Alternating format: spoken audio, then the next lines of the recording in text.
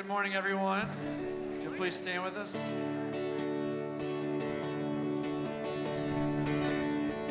How great the chasm that lay between us, how high the mountain I could not climb. In desperation, I turned to heaven and spoke your name into the night. And through the darkness, your loving kindness tore through the shadows of my soul. The work is finished, the end is written.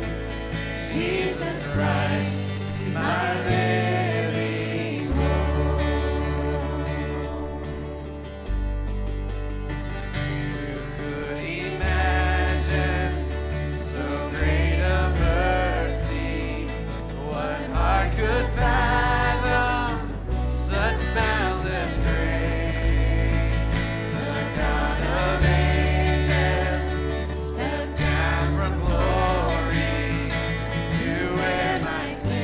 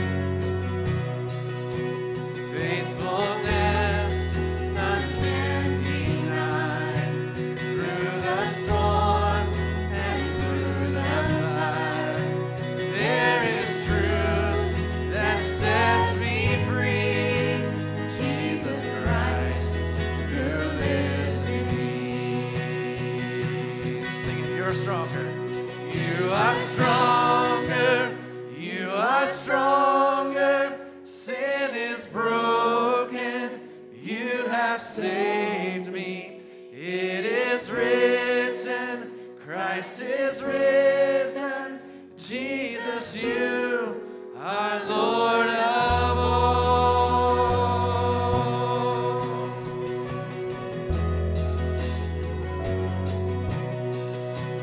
No beginning and no end. You're my hope and my defense. You came to seek and save the lost. You paid it all upon the cross. And you are stronger, you are stronger. Sin is broken, you have saved me. It is written, Christ is risen. Jesus, you are Lord of all.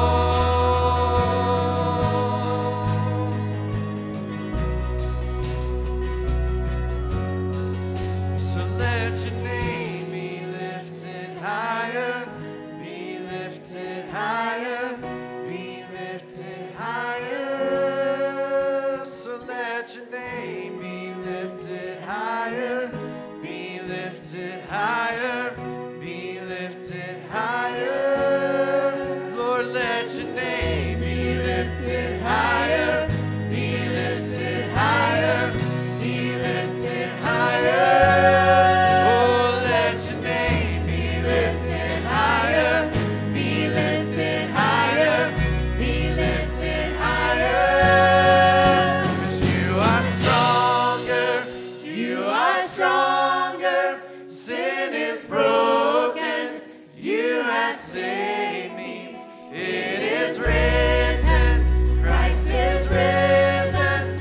Jesus, you are Lord of all. You are stronger, you are stronger. Sin is broken, you have saved me. It is written, Christ is risen. Jesus, you are Lord of all. Jesus, you are Lord of all. Jesus, you are Lord of all.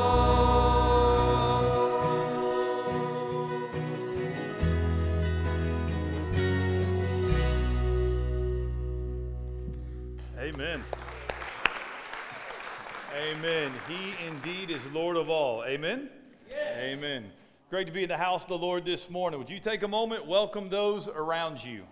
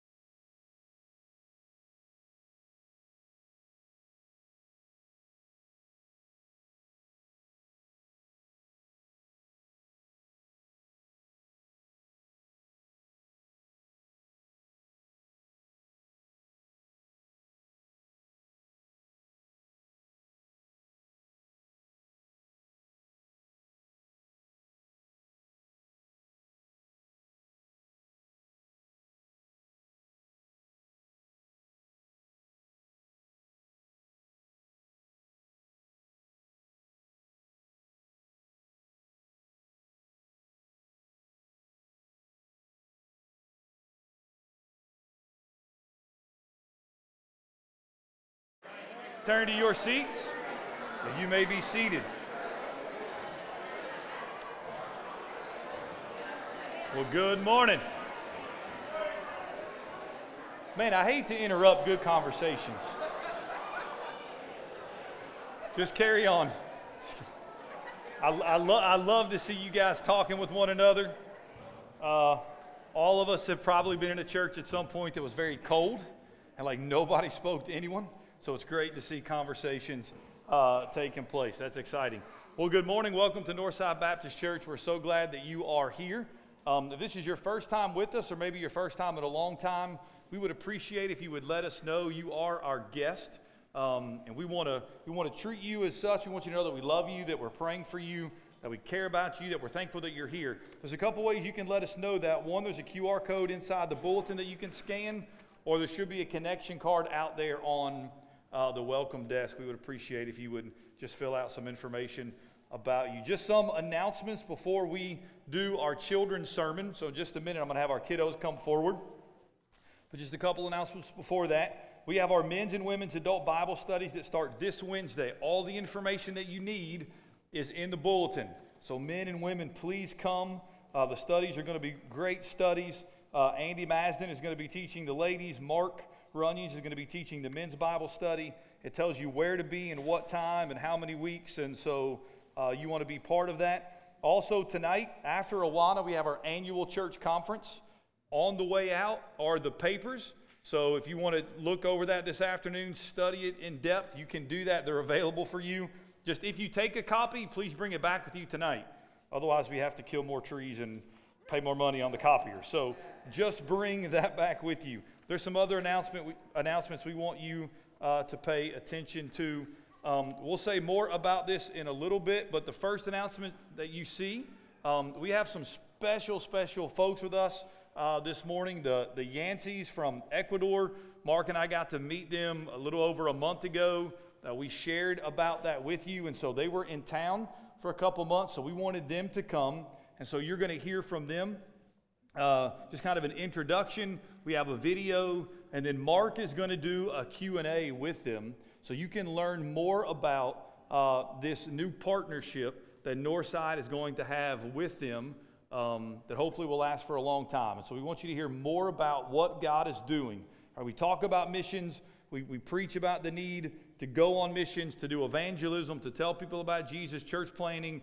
They're doing it, and we want you to hear about that. And then after they do that, I'll come up and just kind of wrap up that time and pray, and then we'll sing one final song together. And so we're excited about that and excited to have them, and we'll say more about them in just a few minutes. But at this time, if I can have all my kiddos come join me up front on the steps. Ooh, somebody's going to have to help me get up. I come one, come all, gather around. As we continue our way through this book called The Biggest Story, we'll have a picture up there for you that kind of shows you what the book is about. Also for the adults who like to follow along, hopefully we'll have pictures. You're not going to be able to read the words on the screen. You're just going to have to listen. Come on, Anna. But at least you'll get to see the picture. So, whoa, y'all can come like sit over here if you want. You don't have to be so far away, but you can sit down there too if you want. All right, so I'm going to give you a big word. I'm going to quickly explain that word, and then we're going to read the story. So, there's a word that we use, and it's called worldview. Worldview. Like, what is a worldview? Well, a worldview is a way that we view the world. It's a way that we try to make sense, to see, to understand the world. And as you get older, you're going to learn all about this big word, worldview. Come on, Asher, you want to sit right there? And in a worldview, they try to answer some basic questions. Like the first questions they try to answer is, how did we get here? You're probably thinking, I rode in my car. I rode in my vehicle. But that's not what we're talking about. Like, how were you born? How were you created? Who made the world? And several months ago when we started this book, we answered that question. Genesis chapter 1, that God created the world. God made each and every one of us. The second question we then have to answer is, what went wrong? If God created the world perfect, then why is the world so broken and things so messed up? Well, that's what we're going to look at this morning. That is Genesis chapter 3. It's called A Very Bad Day. All right, so let's start. Never trust a snake. Sometimes after the beginning that began so well, and I will amen that, I do not like snakes. Sometime after the beginning that began so well, everything began to fall apart. It all started one day when a snake slithered up to Eve. Did God actually say? That's what that devilish snake whispered to the woman. See, God had put a special tree in the middle of the garden. It was a testing tree, an off-limits tree. It was called the tree of the knowledge of, anybody know? Good and evil. Well done. And God told Adam not to eat of it. The problem wasn't knowledge itself. God wanted the man and the woman to learn and grow and do good things in the world. The problem was thinking that we get to decide what is right and wrong. That's what the tree stood for. God's authority to call the shots. But that's what Satan hates about God. And it turns out that's what a lot of people hate about God too. We like to do things our way. We like to be the boss of ourselves. We like to be the boss of other people. We even like to be the boss of God. Anybody up here like to be the boss? No. Oh, you're all lying. Every single one of you are not telling the truth right now. There's the picture. All right? I live with 3 people who try to be the boss. I meant myself, Landon, and Malachi. I know y'all were thinking about Ryan. Come on up there. All right, here we go. Let's continue. So Eve doubted God and believed the serpent. She thought the devil was on her side and that God was against her. She thought the snake was sweet and God's commands were bitter. But when Adam and Eve ate the fruit from the off-limits tree, they quickly learned that it never pays to go against God's way. Because of Adam's one sin and all its messes came into the world for everyone. Life would be hard from then on. The ground would be hard, work would be hard, marriage would be hard. Any amens out there on the marriage part? Better not. Having babies would be hard, and death would be really hard. What a rotten day. The second worst day in the history of the world. There you go. See the pictures? All right, we got one more page. And yet, before you close this book and crawl under your covers and cry, you need to know that just as all the bad things began to happen, God's promise was beginning too. He promised that one day there would be a snake crusher to flatten that slimy serpent and save his sinful people. A war was about to begin, but God had already guaranteed that because of a great one to come, the good guys would win. So the next question we have to ask in a worldview is there any hope? Is there any hope for us? And the answer is yes. And his name is Jesus. His name is Jesus. Jesus who is God. All right? So the last Sunday of the month, we're going to do this. In September, Mr.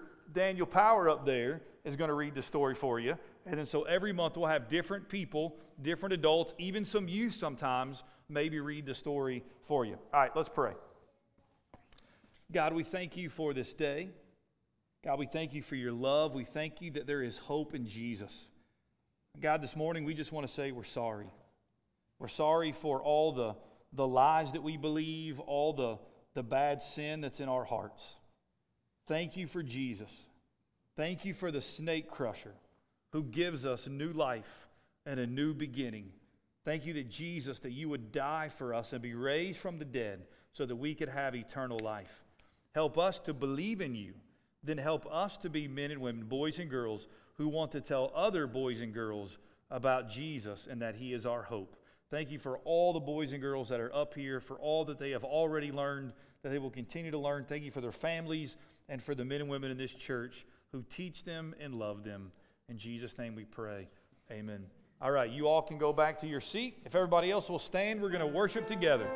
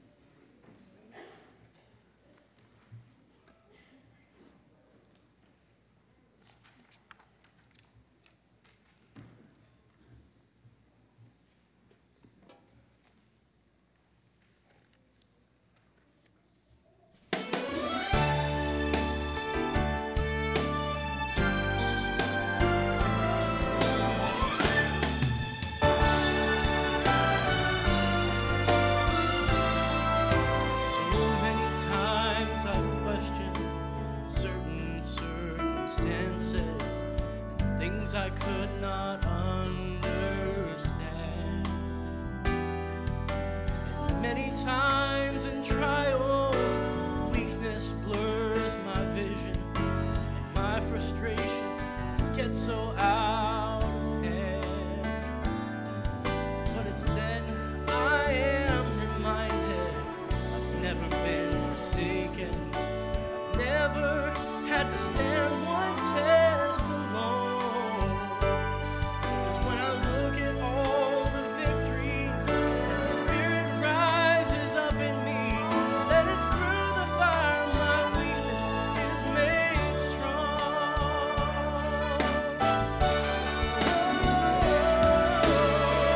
He never promised that the cross would not get heavy and the hill would not be hard to climb. He never offered victories without fighting, but he said help would always come in time.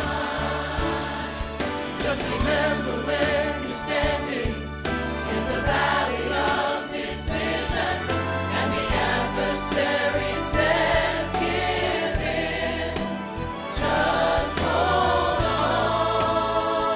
Our Lord will show up, and he will take you through the fire again.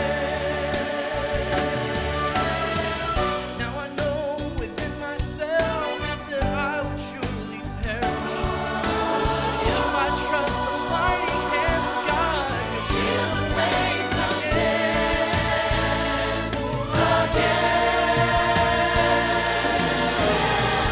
He never promised that the cross would not get heavy and the hill would not be hard to climb. No, he never offered victories without fighting, but he said help would always come in time. Just remember when you're standing in that valley of decision and the adversary says give in, just hold on. Our Lord will show up, and he will take you through the fire again. Just remember when you're standing in that valley of decision and the adversary says give in, just hold on. Our Lord will show up, and he will take you through the fire again.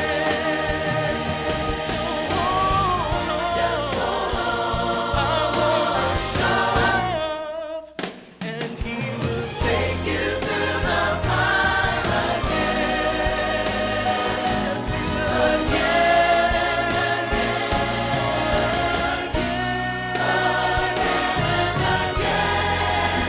He'll take you again. Through the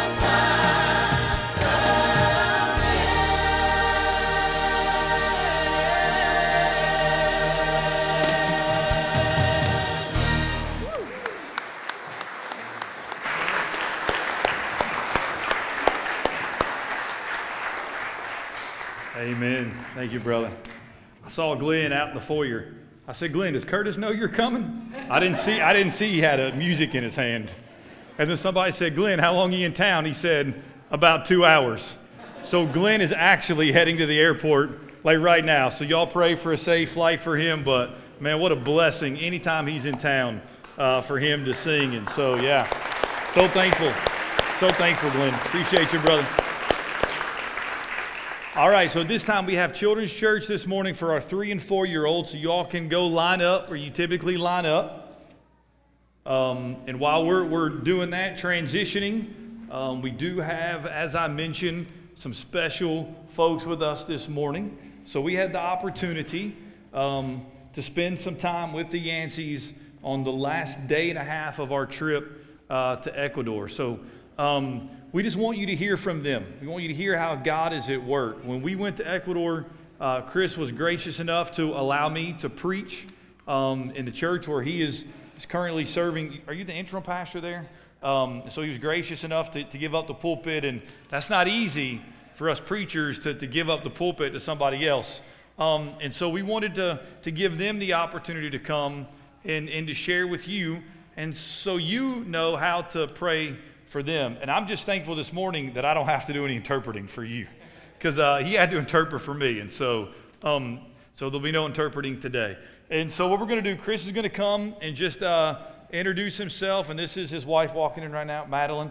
And Gloria, she's my buddy. She just went out to Children's Church. And then Levi, their other son, is hanging out with your mom. Is that correct? So he's not here this morning. So Chris is going to come, just do an introduction, and then he'll introduce the video, and then we'll do a Q&A with them. Number 2, Travis. Want to come on up? There you go. Hey everyone, it is such a blessing to be here at Northside this morning. My name's Chris. And I'm Madeline. And we serve in Ecuador, South America. So you'll get some context for where we serve when we show a video in just a minute. But I just wanted to say we've been serving in Ecuador since 2019. We moved there full time. We are a part of M28 Church, which meets up in Midtown. They were a church plant, and now they're thriving and doing great. And we are the first missionary family that M28 has sent out. I just want to share a little bit about my call to missions, and Madeline will share a little bit about her call to missions as well. But when I was a college student, my church in Birmingham, Alabama took a short-term trip to Ecuador. And I went to Ecuador for 1 week, and I thought it would be really cool to spend a whole summer in Ecuador after that, because I noticed that there were college students serving on staff at this camp that we were serving at. And I knew I had 1 summer left, so I did that. I went back, and the Lord allowed me to serve there for about 3 months that next summer. During that 3 months, I received a call from God to missions and ministry full time. And let me just read a verse for us this morning. And that verse comes from Matthew 5:14 through 16. And the scripture says, "You are the light of the world. A city set on a hill cannot be hidden, nor do people put a lamp under a basket, but on a stand, and it gives light to all in the house. In the same way, let your light shine before others, so that they may see your good works and give glory to your Father who is in heaven." I was reading my daily devotional in Ecuador at right outside a chapel that doesn't exist anymore because we had a natural disaster about a year ago. And at that point, I really felt like God was calling me into missions and ministry. He convicted me through this scripture that I really wasn't doing a great job of letting my light shine before others. I was kind of like the foolish person who was putting the light of the gospel that I had inside of me underneath the basket. And God convicted me of that. And God said, He really just impressed upon me that my life was much better lived when I let my light shine before others, and when I shared Christ with others boldly, and when I didn't worry about what other people thought about me and things like that. So through that time and that experience in Ecuador, I was called into ministry and missions full time, and I believe at that point I knew that I would be serving in Ecuador full time one day. And I was about 20 years old or so. So I ended up going to seminary, and just to kind of make a long story short, I served in Ecuador as a volunteer, as an intern for 3 more summers. I served in Spain for another summer during my seminary time. I was able to do that, and I learned Spanish over the course of that time period, and God's just given me many opportunities to share my faith with other people in a cross-cultural context, and now He's giving us many opportunities to share just the story of what He's doing in Ecuador with this. Along the way, I met Madeline, and she'll kind of come in and tell her part of the story here, but God put a call in her life to serve in Ecuador as well.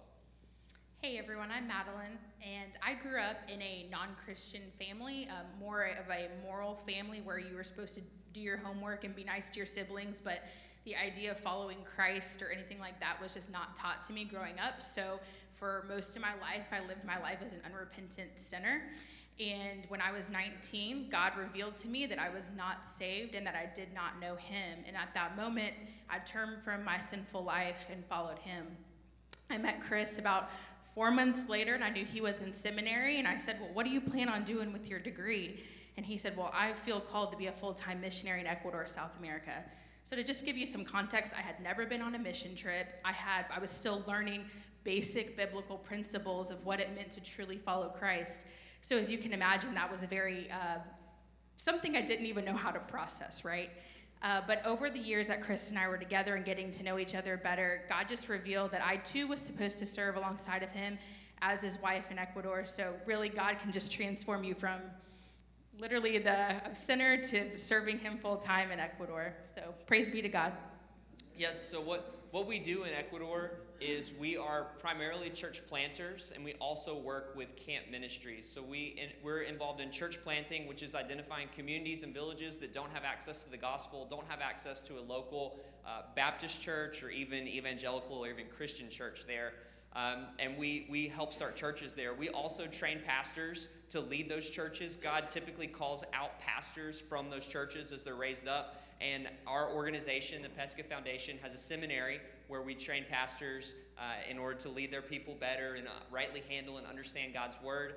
We also work with camp ministries. So that's kind of the third thing that we do is we provide summer camp opportunities for children and youth aged about 6 up to 30, because you're considered a youth in Ecuador until you get married. So we have some different age brackets and categorizations there, and those are the primary things that we do. We also do community service and vacation Bible school and things like that get us into the community. I think one thing that I want to highlight really quick before we show the video is why are we in Ecuador? Why are missionaries needed in Ecuador? And obviously, I think the short answer is missionaries are needed all around the world.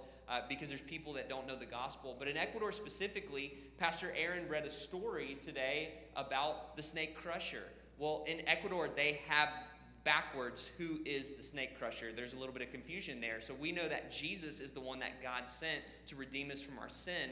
But in Ecuador, typically, most people are Catholic, and most people are Catholic mixed with kind of pagan, animistic beliefs. And they believe that the snake crusher is actually Mary. So they have that backwards in that. And you'll see art depicting Mary on top of a snake, which is terrible, blasphemous artwork that we do see there. So basically, most people do not have a personal relationship with God. If we put a percentage on it, I would say about 97% of people in Ecuador do not have a personal relationship with Christ like we have. So when we go out and talk about the gospel, when we talk about the Bible, there's really just no context for those things. The Catholic Church there encourages their people to not read the Bible, and we as Baptists working in Ecuador, along with the Ecuadorian Baptist Convention, which is a sister convention to the Southern Baptist Convention, we encourage people, read your Bible. Here's the gospel, but learn more about it for yourself as you read this, and God will reveal himself to you through his word primarily, and that's what we encourage people to do. So it's been such a blessing to get to know Mark, and then through Mark we got to know Pastor Aaron, and we got to show them our camp facility where we stay and where we do ministry. So that's just kind of a brief overview of what we do. More will come out in the Q&A a little bit later, but I think we want to transition to the video right now, if possible. And the video is about 4.5 minutes long, and it just shows an overview about what we do in Ecuador, and you can see some pictures and some places that we live and do ministry.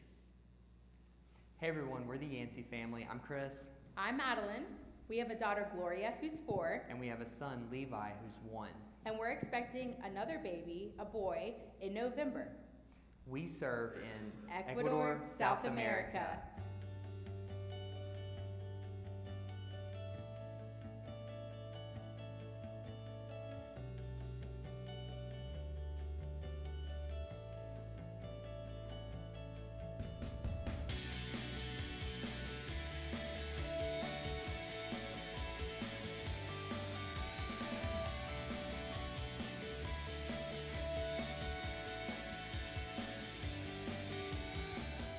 We've been serving here for the past 3 years, and it has been such a blessing.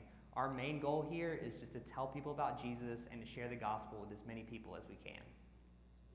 We have 4 main ways that we share the gospel and tell people about Jesus here. The first way is church planting. That's where we go to communities and villages where there are no churches, and we tell people about Jesus and we start new churches. And also we realize that we need to have pastors to lead those churches. So we have a seminary that trains pastors and leaders to understand and teach the Bible more so that they can lead their church as well. The other 2 ways that we share about Christ are through Vacation Bible School, where we'll go into a community and share about Jesus and teach the Bible. And then we also have summer camps, which kids will spend overnight here at one of our camps, either here in the mountains or in the jungle, and they'll learn about Jesus and grow in their faith. As we close out this video, we'd like to end by showing you our 2 ministry facilities, Camp Chicalco and Camp Umpez. And we'd also like to show you some videos and pictures of ministry highlights from our time serving in Ecuador.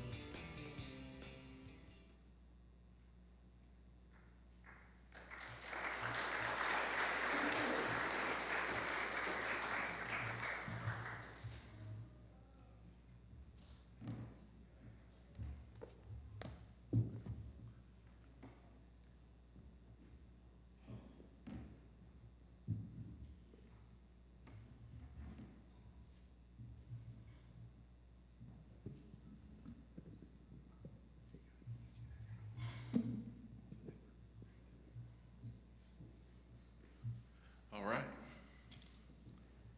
Turn this way. Well, that was cool. It's been great to get to know y'all, and appreciate your hospitality when we were in Ecuador and driving us around. And some of those drives we took on the second day were quite adventurous, so it was pretty. I'm surprised that we got asked to come here after taking Pastor Aaron off-road on the side of a mountain. Yeah, that was fun. I was wondering how you found these communities where you plant churches, but on this one road we were on, we found a donkey and we found a bull that was kind of mad and in the way, but anyway, we got there, so that was fun. So let me put these on. I've got a couple of questions for y'all. So you guys, from the video, it look like there's 4 ways that you're reaching Ecuadorians, discipleship, and then really training Ecuadorians to reach Ecuadorians, and that's awesome. So just appreciate y'all's ministry. And so you mentioned you're pastoring in Ambato, like an interim pastor. Do you also teach at the seminary that's there? Yes. So I'm right now serving as an interim pastor of one of our associational churches in Ambato. Ambato is the 4th largest city, and it's about 45 minutes to an hour from our our house where we live in Camp Chicalco. One thing that we do as a foundation is that we plant churches, but we make sure that our churches, or we try to make sure that our churches that have been planted stay healthy. This particular church was unhealthy about 3 years ago. They lost their pastor, and when we came on the field, it was just a good opportunity for us to come in, plug in, and serve.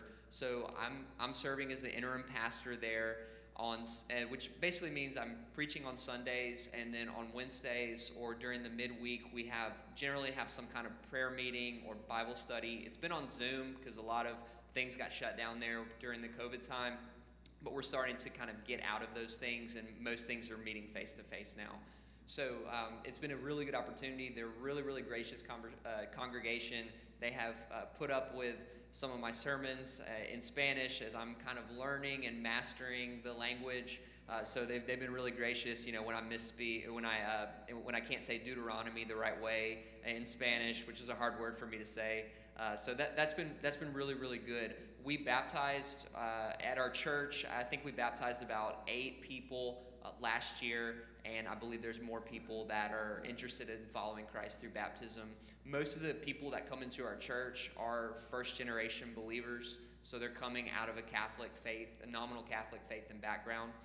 And then also, in addition to that, we live at camp, and we have our seminary on property at our ministry facility, and I serve as one of the adjunct faculty of the seminary. So I've taught one class on missions so far, and I think probably next year my number will come up again for teaching a missions class. Okay.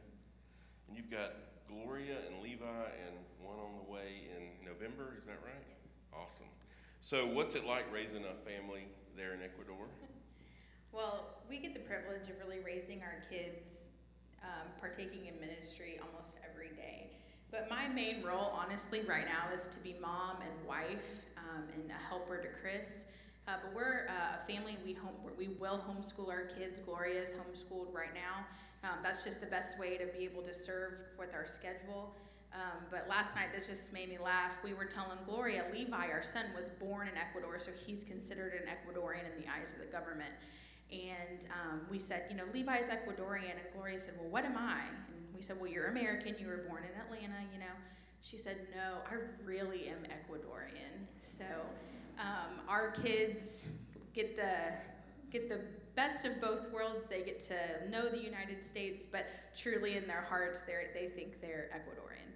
Yeah, and we live out in the country, so we're about 10 minutes from a little town, but we're about 45 minutes from the major city. So our kids have 9 acres at our camp facility to run around on and play on, which is awesome. We really love that, and we're blessed to have that. So as you minister there with camp ministry and then church planning, is there a people group that you're working with? Are they considered indigenous Ecuadorians or? Yeah, I would say primarily we work with 3 or 4 main people groups. The first people group is just what's considered Ecuadorian or mestizo. They are the people group when the Spaniards came over and colonized. They're of kind of Ecuadorian, Latin, and Spanish descent. And then their other groups are indigenous people groups. One is the Highland Quechua, and they have their own kind of culture. They do have their own language, but most of them speak Spanish now. And then 2 other groups that we work with primarily are the Jungle Quechua, the Shuar Indian, and then also the Guarani Indian. And Madeline can tell you a little bit more about the Guarani.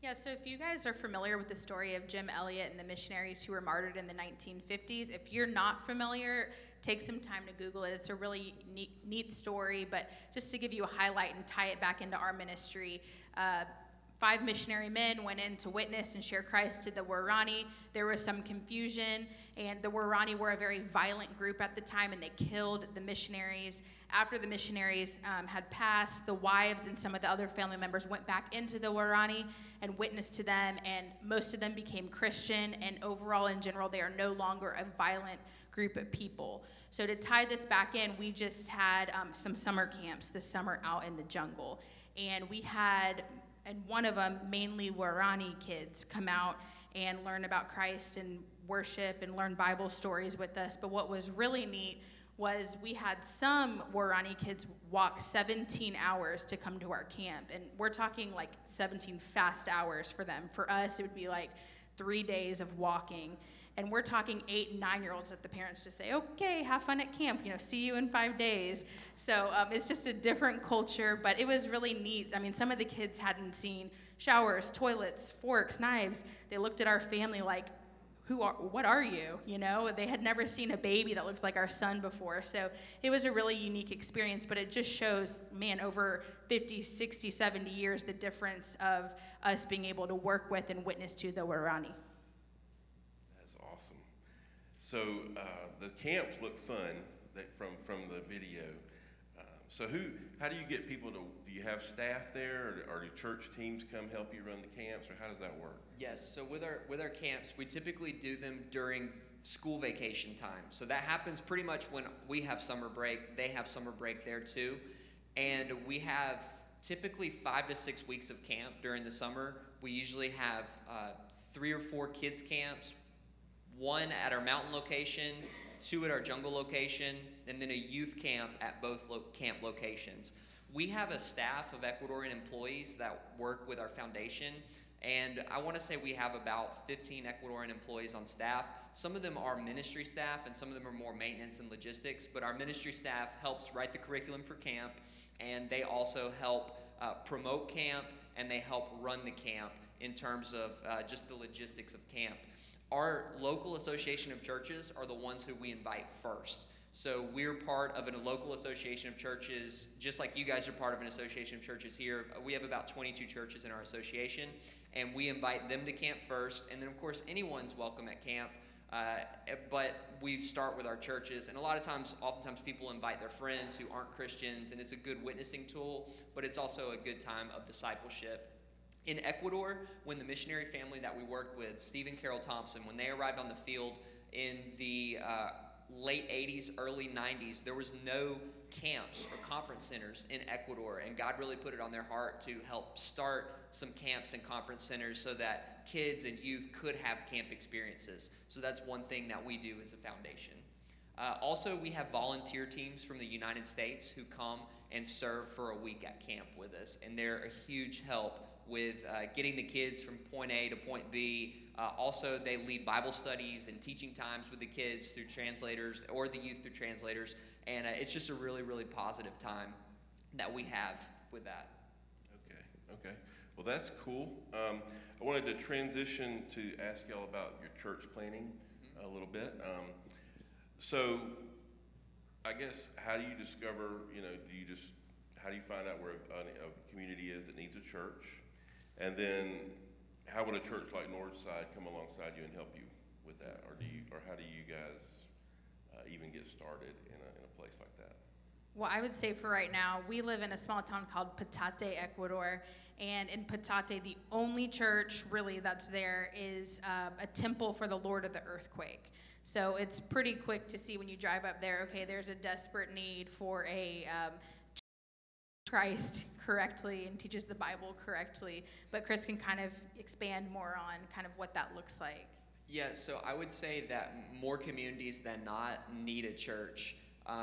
And we think about in terms of transportation there, like probably some of you guys drove 15, 20 minutes to church this morning. I would just hazard a guess. Somebody might live within walking distance, probably for the most part, no. There, if you don't have a church in the community within probably like walking distance, then people aren't going to be able to come to church because they're not going to have the means to go from their little village to the main hub to get to church. So just logistically, they need a church in their community so that they have a chance to hear the gospel, so that they have a chance to grow in their faith, and so that they have a chance to reach their community for Christ. We really, really believe that the local church is God's way and God's intention for transforming communities, for reaching people for Christ, and that's why we're so committed to church planting. So what we do is I'll drive around. So I drive around on some of the roads like what I took Pastor Aaron and Mark on and just see what I can find. Also, I'll use maps to kind of figure it out, and then word of mouth. Just kind of ask people, friends in the community, hey, do you know any other communities around here? And they'll kind of say, yeah, there's a little town over here, there's a little town over there, and we'll go and oddly, and inevitably every time, none of them have a church within their community, and most of them don't know the gospel. Most of them have never really even considered going to what they would call like an evangelical church. So that's kind of how we identify places where we go. And then we just have to wait for opportunities to come in the community, because if each community has their own little local government or leadership team, usually there's almost like this person in charge of the community who's the president of the community, who operates kind of like the village chief. If we kind of think in terms of like an indigenous model, it's still that way in many of their communities, and you got to get clearance to go in and do things like that. So that's kind of what we work with. We just pray for God to open doors for us. We pray for God to reveal us places that need the gospel, and then we focus on places that are more rural, because the churches within the city, the cities typically do have Baptist churches in them. Also, one other thing too is our culture, the U.S. culture, is very favored in Ecuador. There's a huge interest. So whenever word of mouth gets around that a group from the United States is coming, it's a very positive thing, and it actually draws people out to come in. So kind of what Mark was saying, like how can a U.S. church, how can Northside kind of help with church planting? As soon as word gets out about a U.S. group coming in, it will kind of help open those doors. And you can kind of say more on that. Yeah. So in Ecuador, it's actually illegal to evangelize openly. It's illegal to share the gospel and proselytize other people. But through our foundation, we're part of an NGO there, a non-government organization. And through our foundation, we have clearance to come into Ecuador or come into communities and share the gospel, as long as we're doing what's considered an act of social work. A lot of times social work is kind of negatively thought of here in our context, but there it's very positive. So if we go in and we provide a vacation Bible school for the kids in the community, that's social work, and we can share whatever we want to with the kids. So we can evangelize. And then through that, we'll inevitably meet families. And through those families, we can start up conversations. And then we always have, after the mission team leaves with whatever community initiative they have, whether it's a construction project or painting project within the community, whether it's a medical clinic, whether it's a vacation Bible school, whether it's a toothbrushing clinic. I mean, it could be something as simple as handing out toothbrushes and toothpaste and teaching them how to brush their teeth. Whatever it is that gets us in the community, that's what we go do with our partner churches that come from the United States. And then after that, we have local leadership on the ground that can follow up and go visit people who they make contacts with, and that sort of thing. So then that's how we church plant and get churches off the ground, and how we meet new contacts within communities, and even find out about new communities that don't have churches that are interested after they see kind of what we're able to do. Okay.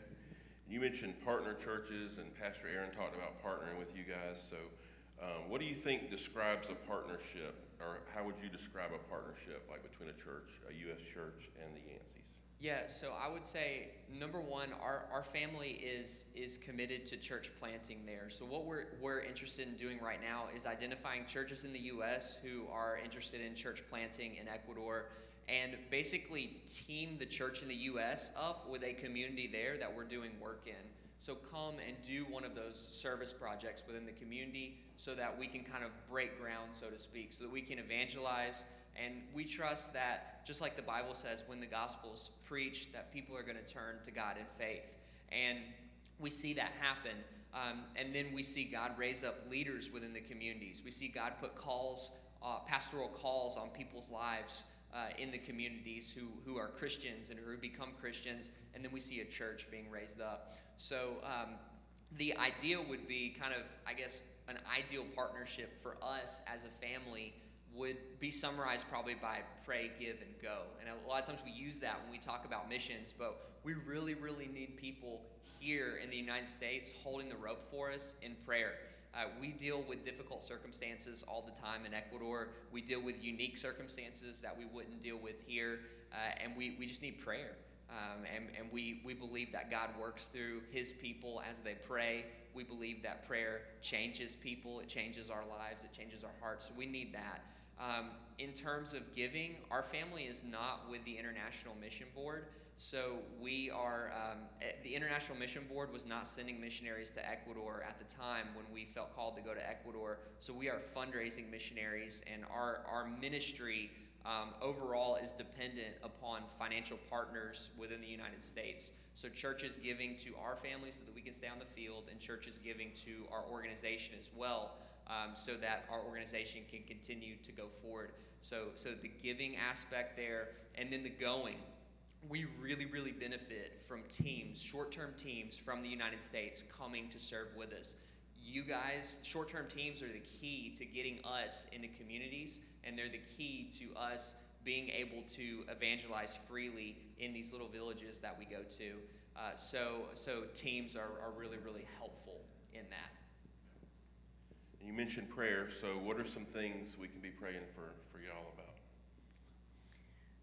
Well, we're expecting a new baby, and we're going to have that new baby in Ecuador. Again, I had such a wonderful experience. God was just so kind to us, led us to a great doctor and a great hospital in the capital city of Quito. And so it wasn't even a thought that we're going to have our next baby there as well. So if you guys could just be praying that goes smoothly, I'm able to return back to Ecuador in plenty of time and get to Quito in time to have the baby, that would be helpful. Yeah, another prayer request that we have is just for God to open doors in the villages and communities that we've identified where we would like to have a church and that need a church. So just pray for God to open doors. Pray for people of peace within the community who are going to welcome us in, so that we can do what we do as an organization, and so that we can share the gospel and raise up churches in these communities. Also pray for our camp. We had through our summer camp ministry this past summer, I want to say we had a total of around 1,000 or 1,100 children and youth that came to one of our summer camps. So just pray. Many of them, or a decent number, made decisions for Christ that we feel like were pretty legitimate decisions, not in a manipulated way or anything like that. So pray for those children and youth who made decisions for Christ. Pray that they would receive follow-up from their local churches. Pray that they would receive follow-up from their local pastors and leaders that brought them to camp, and pray that they would grow in their faith, and pray that God would continue to use our camps to promote the gospel and what God's doing, what God is doing in the world. That's awesome. Well, we will be praying for you guys. And it's been great to get to know y'all, and just appreciate y'all being with us today. And I'm going to turn it back over to Pastor Aaron. And do you need this? All right, let me pray over you guys before you all. Anything else you wanted to share? Yeah, I think just as we close, just want to point them to our table. Yeah. I'm going to pray for them, and I'm going to say a couple words. They will be out there after the service. They got a table. There's a way that you can get connected with them, obviously, to stay updated on how you can pray for them, how you can help them, and serve with them. So let me pray for them, and then I'm going to close it out with just an illustration and a final word, and then we'll sing one final song together. Let's pray. Father, we thank you for this couple. Lord, thank you for how you have worked in their lives individually. Lord, ever since they were young. Lord, how you shaped their hearts and their desires, and you called them to missions, how you brought them together, and Father, how you have sent them. Thank you for Chris and for Madeline and for their two sweet kiddos, and for the third that is on the way. And Lord, we do pray for that third child, Lord, just praying that as they spend the next several weeks here in the States and then return to Ecuador, and Lord, as that due date approaches, Father, just for a continued healthy pregnancy, a healthy delivery, a healthy baby, Lord, that you would be glorified in that. Father, we pray, as Chris mentioned, for open doors. Lord, open doors of partnership with churches who see the need, who see the lostness, who, Lord, just connect with this sweet couple and come in and help. But Lord, also open doors in Ecuador. Having been there, having seen some of these villages, having heard some of the stories early on with the Thompsons, and Lord, just the persecution that they endured and went through, Father, and still that they may continue to go through. Lord, the gospel of Jesus Christ, it changes lives. And God, you will open doors. And so, Father, we pray for that. And we ask all this in Jesus' name. Amen. All right. You guys want to go back and sit down? So if you will, after the service, just to have a table out there. So I just wanted to share an illustration that I had heard years ago and forgot about. So D.L. Moody, the well-known evangelist D.L. Moody, was in an art gallery, and he noticed a picture of a man in the midst of a storm holding on with two hands on a cross. And that just hit him. Here's this guy, two hands, holding onto this cross in the midst of a storm. He said several years later, he came across a similar yet different picture.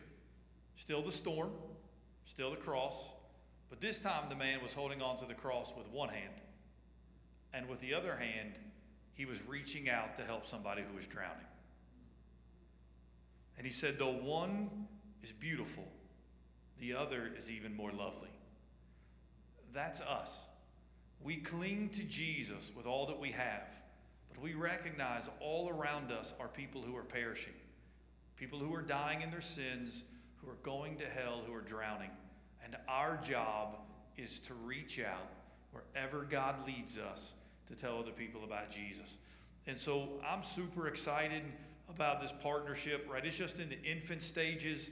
You know, one thing that Mark and I are doing over the next 6 months is Mark has a heart for missions and work with missions is just thinking and praying. And we're going to come to people who have helped before, maybe been on mission trips before to get your feedback. But where is God leading us?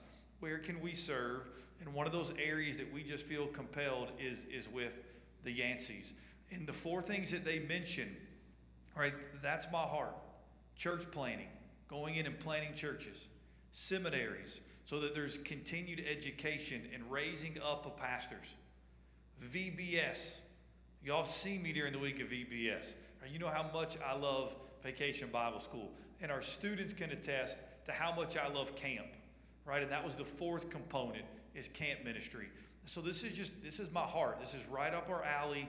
And so we're excited about that partnership, and we wanted you to have the opportunity to get to meet them.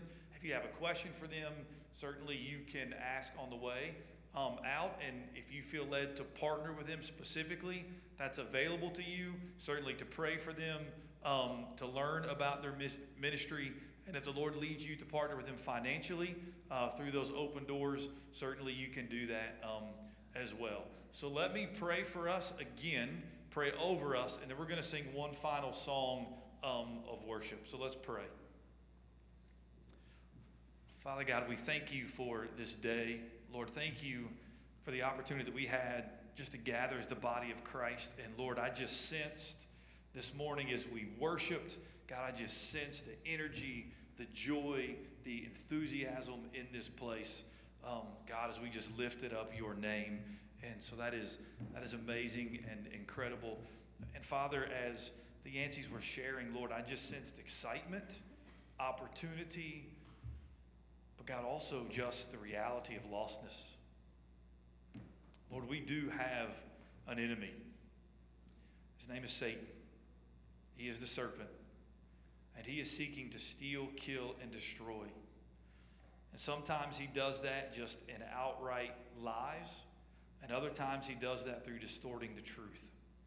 Even that which may identify as itself as religion, even sometimes what may be identified as Christian, Lord, isn't the true gospel.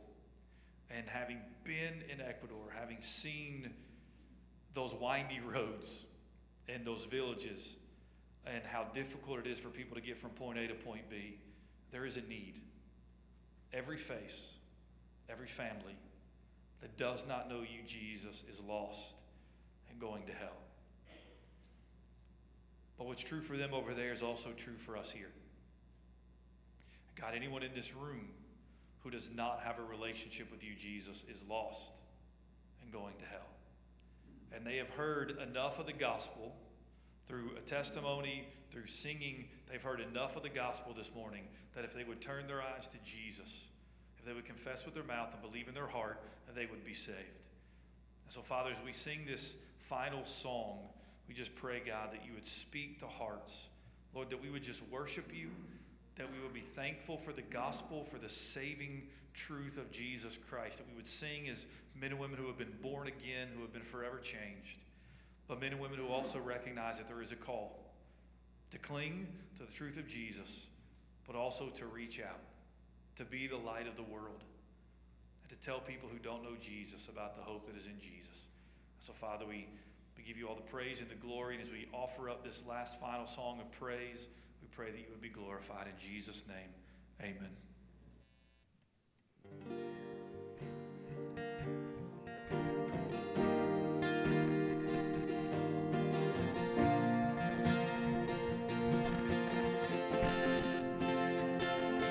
Lost are saved, find their way at the sound of your great name. All condemned, feel no shame at the sound of your great name. Every fear has no place at the sound of your great name. The enemy, he has to leave at the sound of your great name. Jesus, worthy is the Lamb that was slain for us. Son of God and man, you are high and lifted up, and all the world will praise your great name.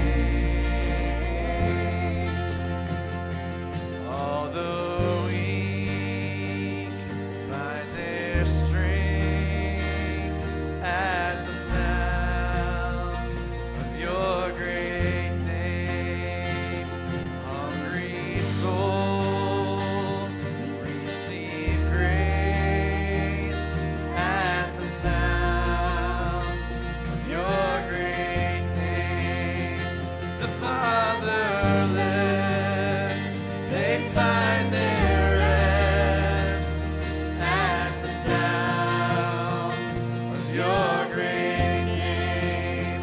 The sick are healed and the dead are raised at the sound of your great name.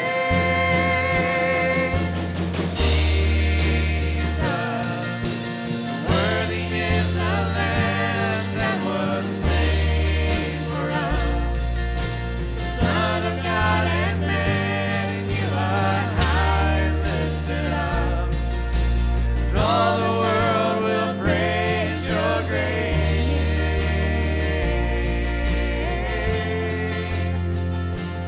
Your great name.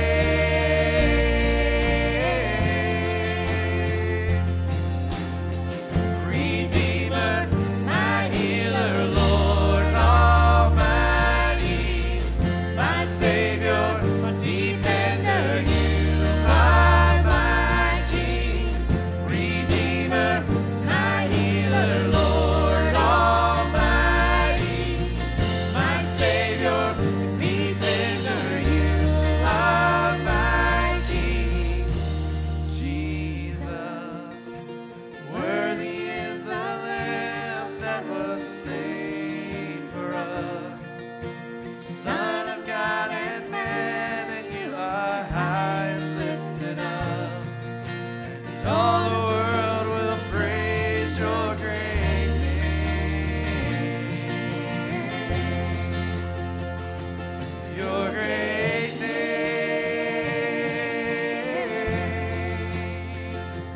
Your great name.